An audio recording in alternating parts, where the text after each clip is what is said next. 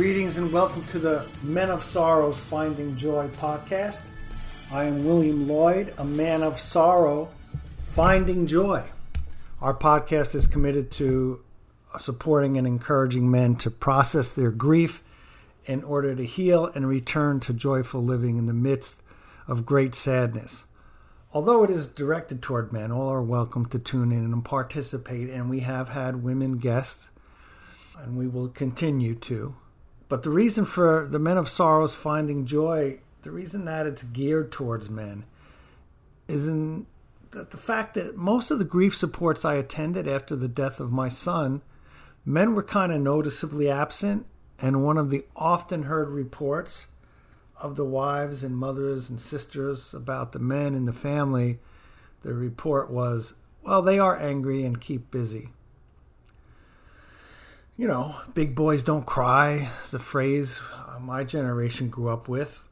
But here men are invited to cry, mourn, and express their emotions by following the example of the best, bravest, and strongest man that ever lived, the Son of Man, Jesus Christ.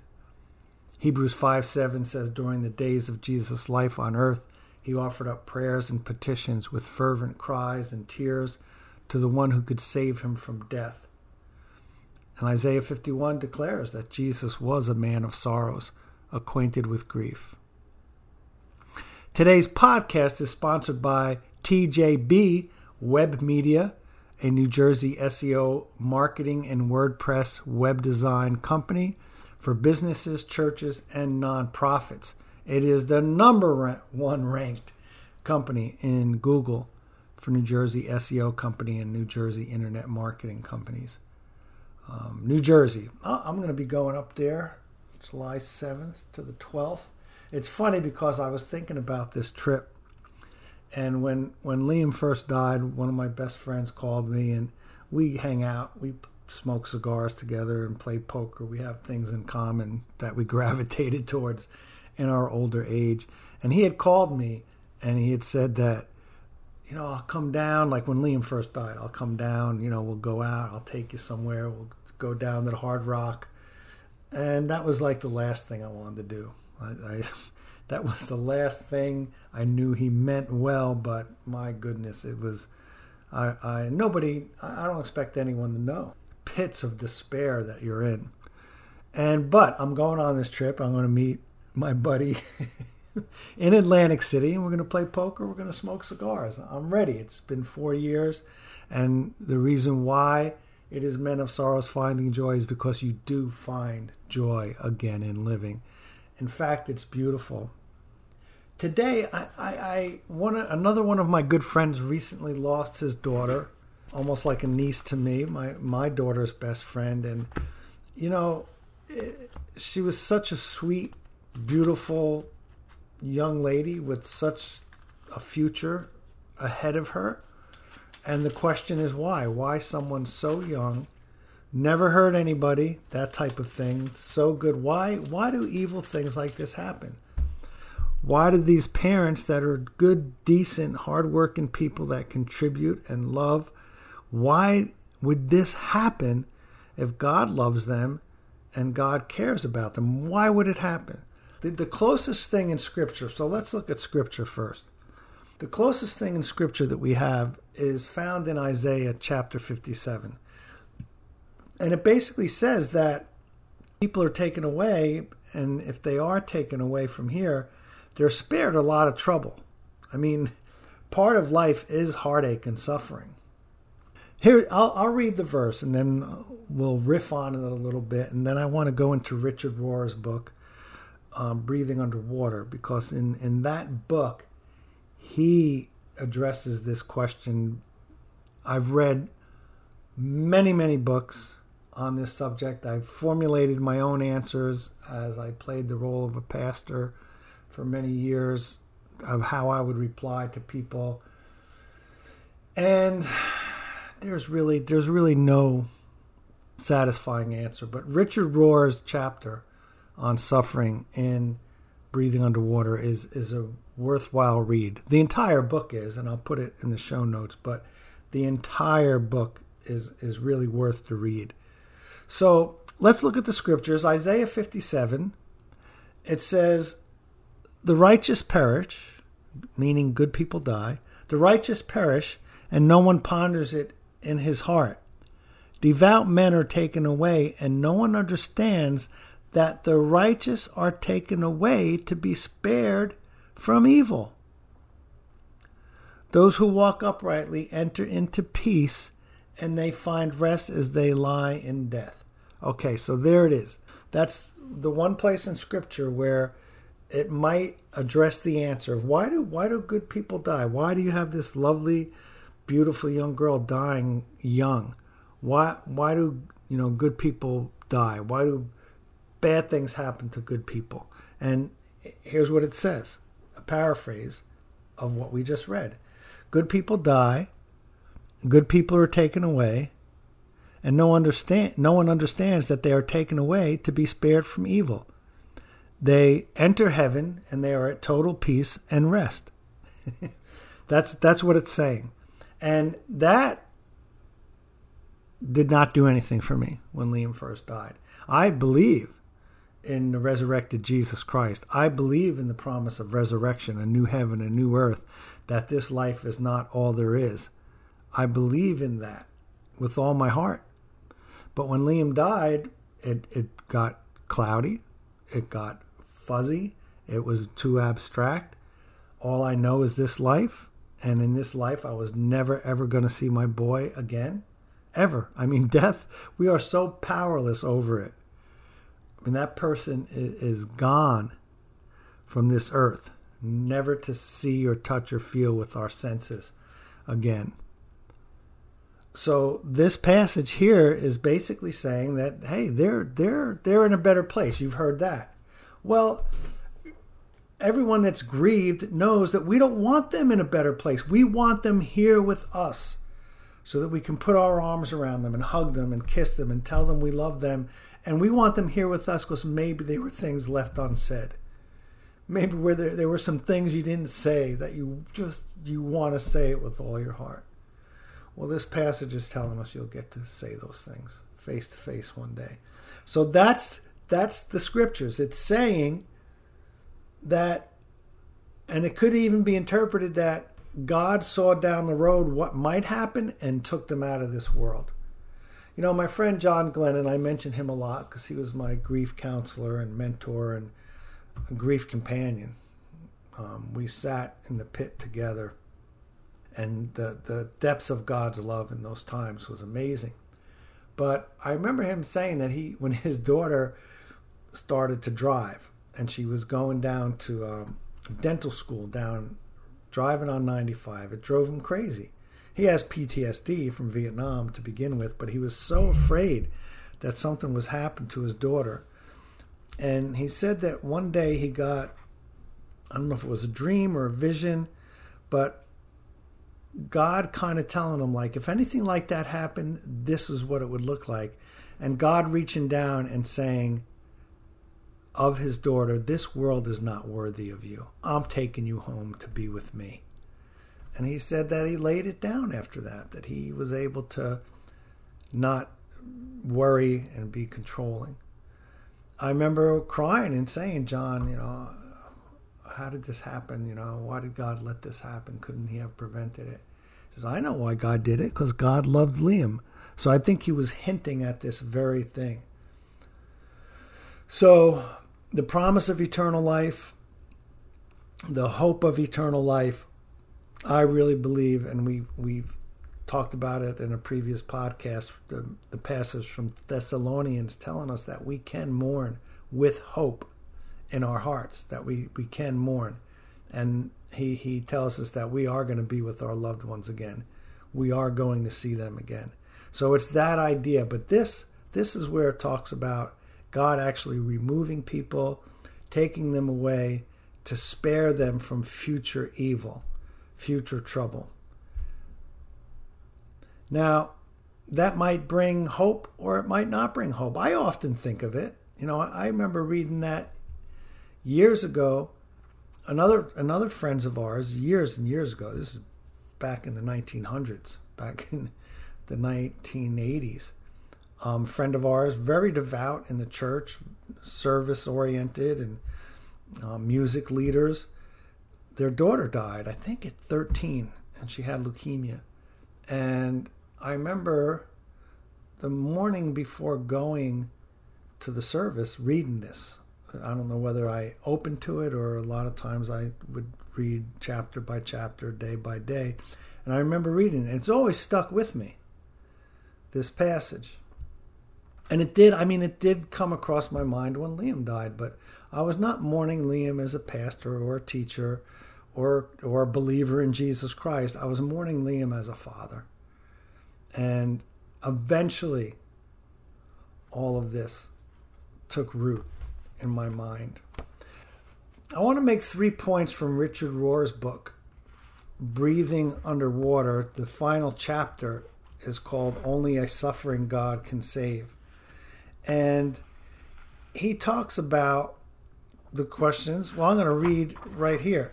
He says, the evidence is overwhelming that God fully allows and does not stop genocides, the abuse of children, brutal wars, unspeakable human and animal suffering, imprisonment of the innocent, sexual enslavement, the death of whole species and civilizations, the tragic lives of addicts and their codependents.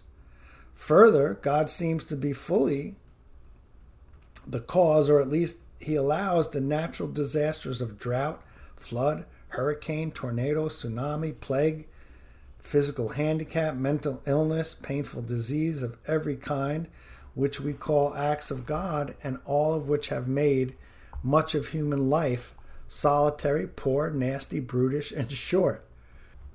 The first point that he makes, and I want to make here, is that he makes the point that God is co-suffering with us in all of our suffering.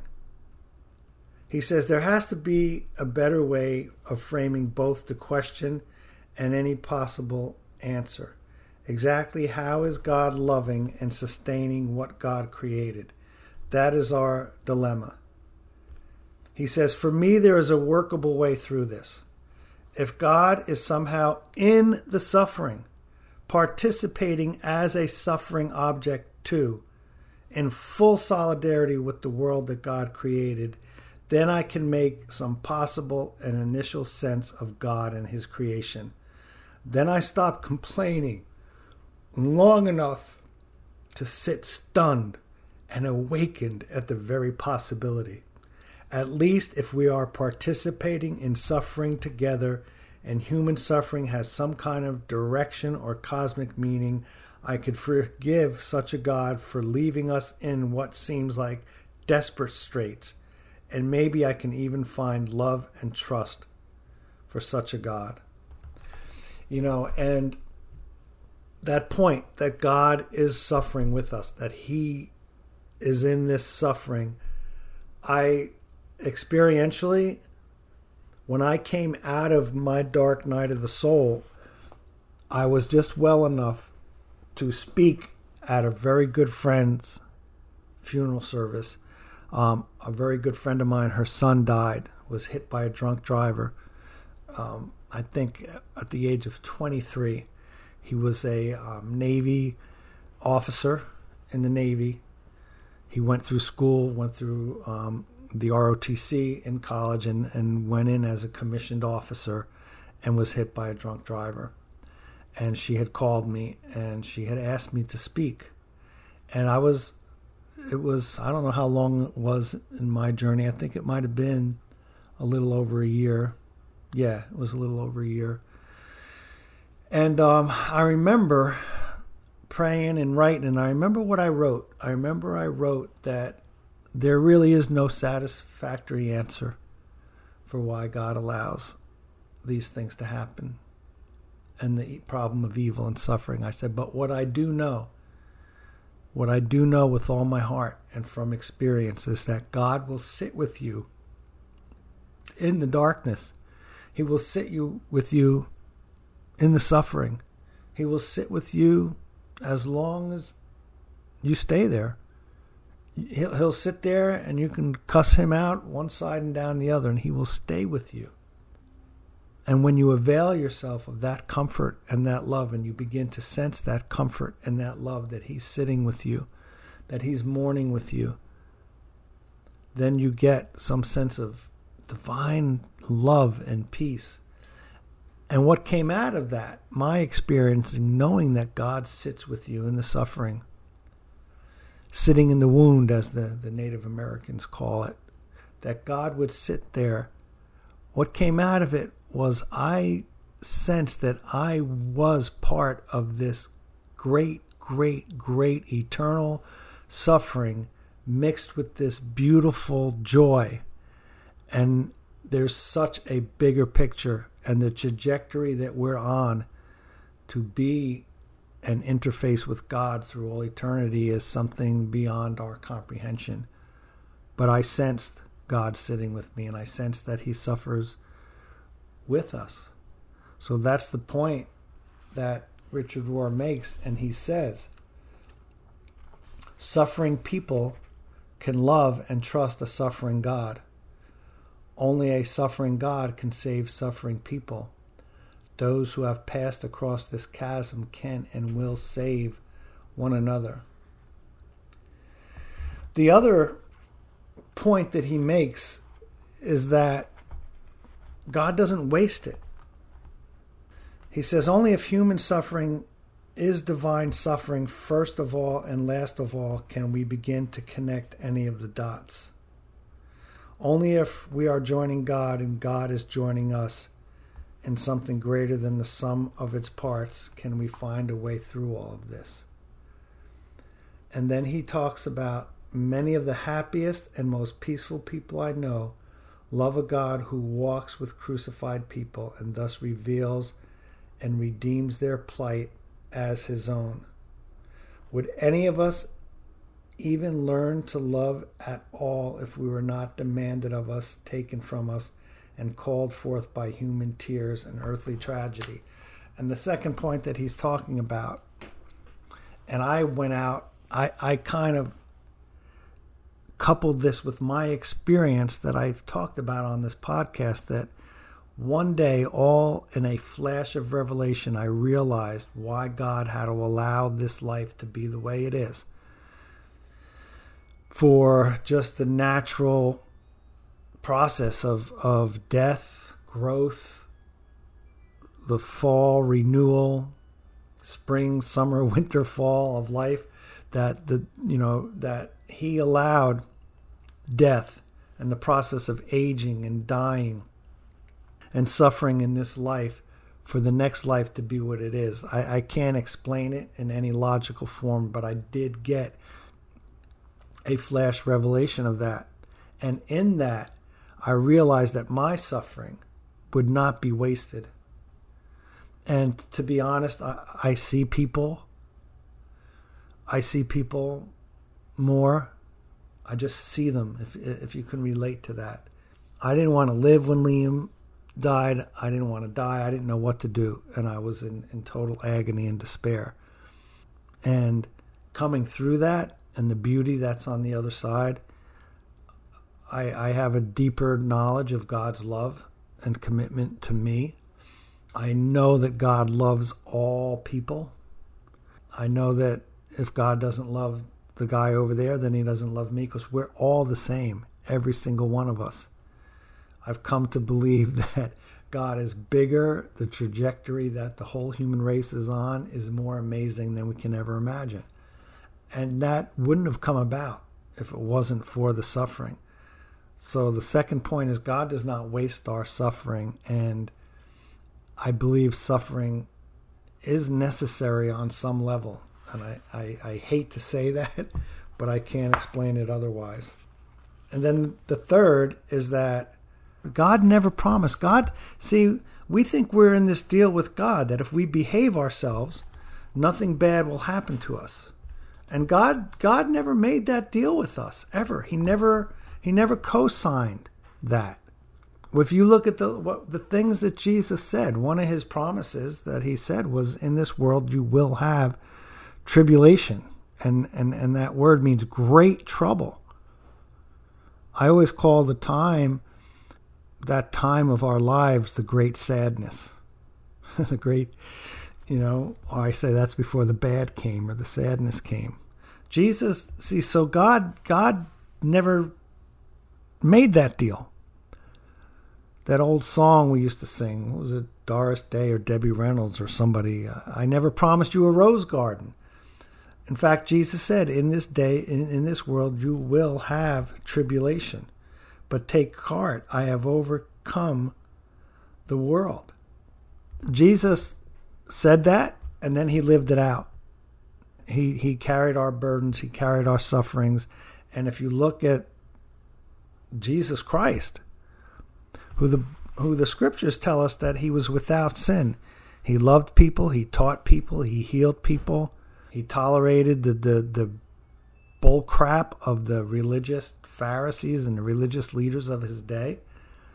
And he loved people. And the ultimate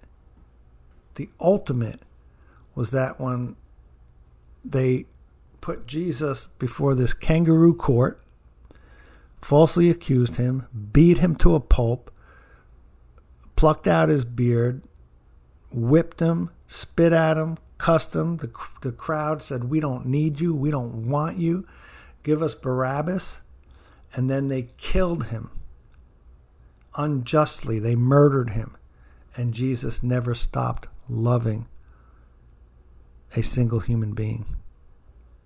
He never stopped loving anybody. And Jesus suffered. And he knows suffering. He died one of the most agonizing deaths on the cross. And he turned the cross, which was really the capital punishment torture chamber of his day, into this beautiful symbol of grace and mercy and peace and forgiveness. So Jesus suffered.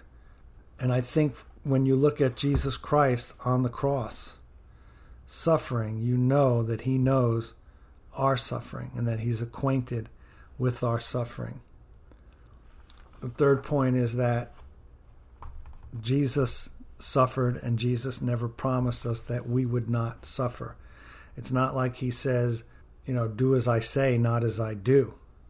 He walked the walk. He talked the talk. He did.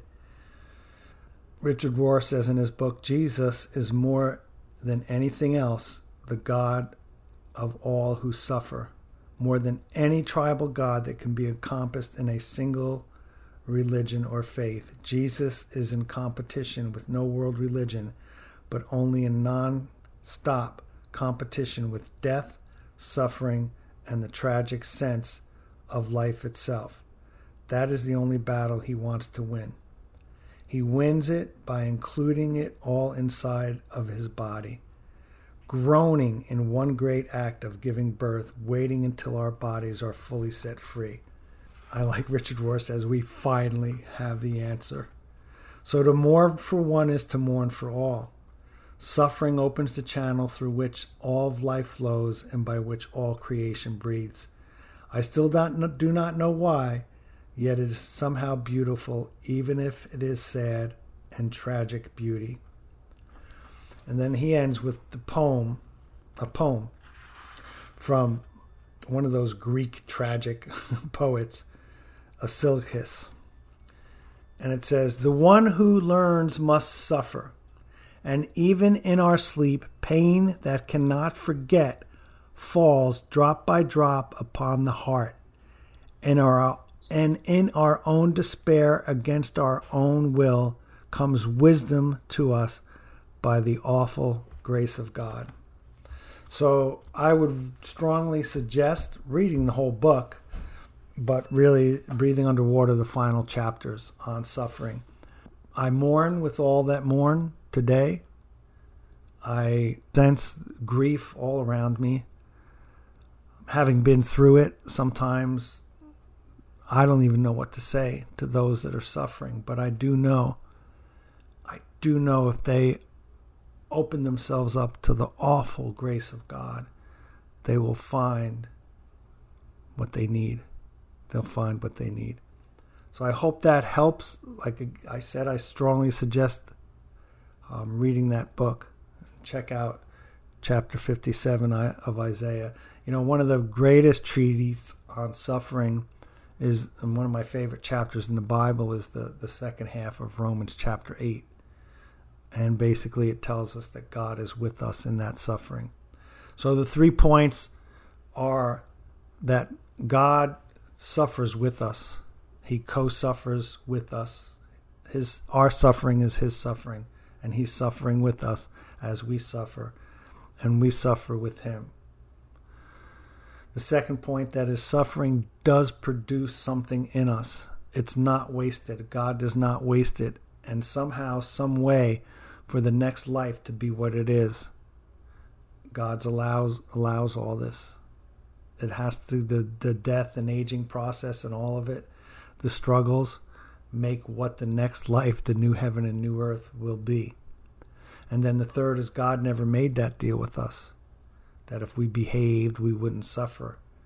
He said that, in this life you will have tribulation, you will have sorrow and heartache, and that Jesus Christ himself walked that out right in front of us, to where he was crucified, loved, let people kill him without any retaliation, and suffered. And that we can trust and know in the depths of our being a suffering God. You'll find information on the book and other things in the show notes. You can email me. My email address is in there, and check out the other podcasts. And remember, God's grace is sufficient. His power is made perfect in our weakness, and nothing in all creation can separate us from the love of God in Christ Jesus. We are on a trajectory of this big, beautiful picture, and you're going to be with your loved ones again, and they're going to be exactly what you need them to be, exactly where you need to be, and it's going to be beyond our comprehension. So exhilarating. Keep that hope in mind. Promise you will see your loved one again. God bless.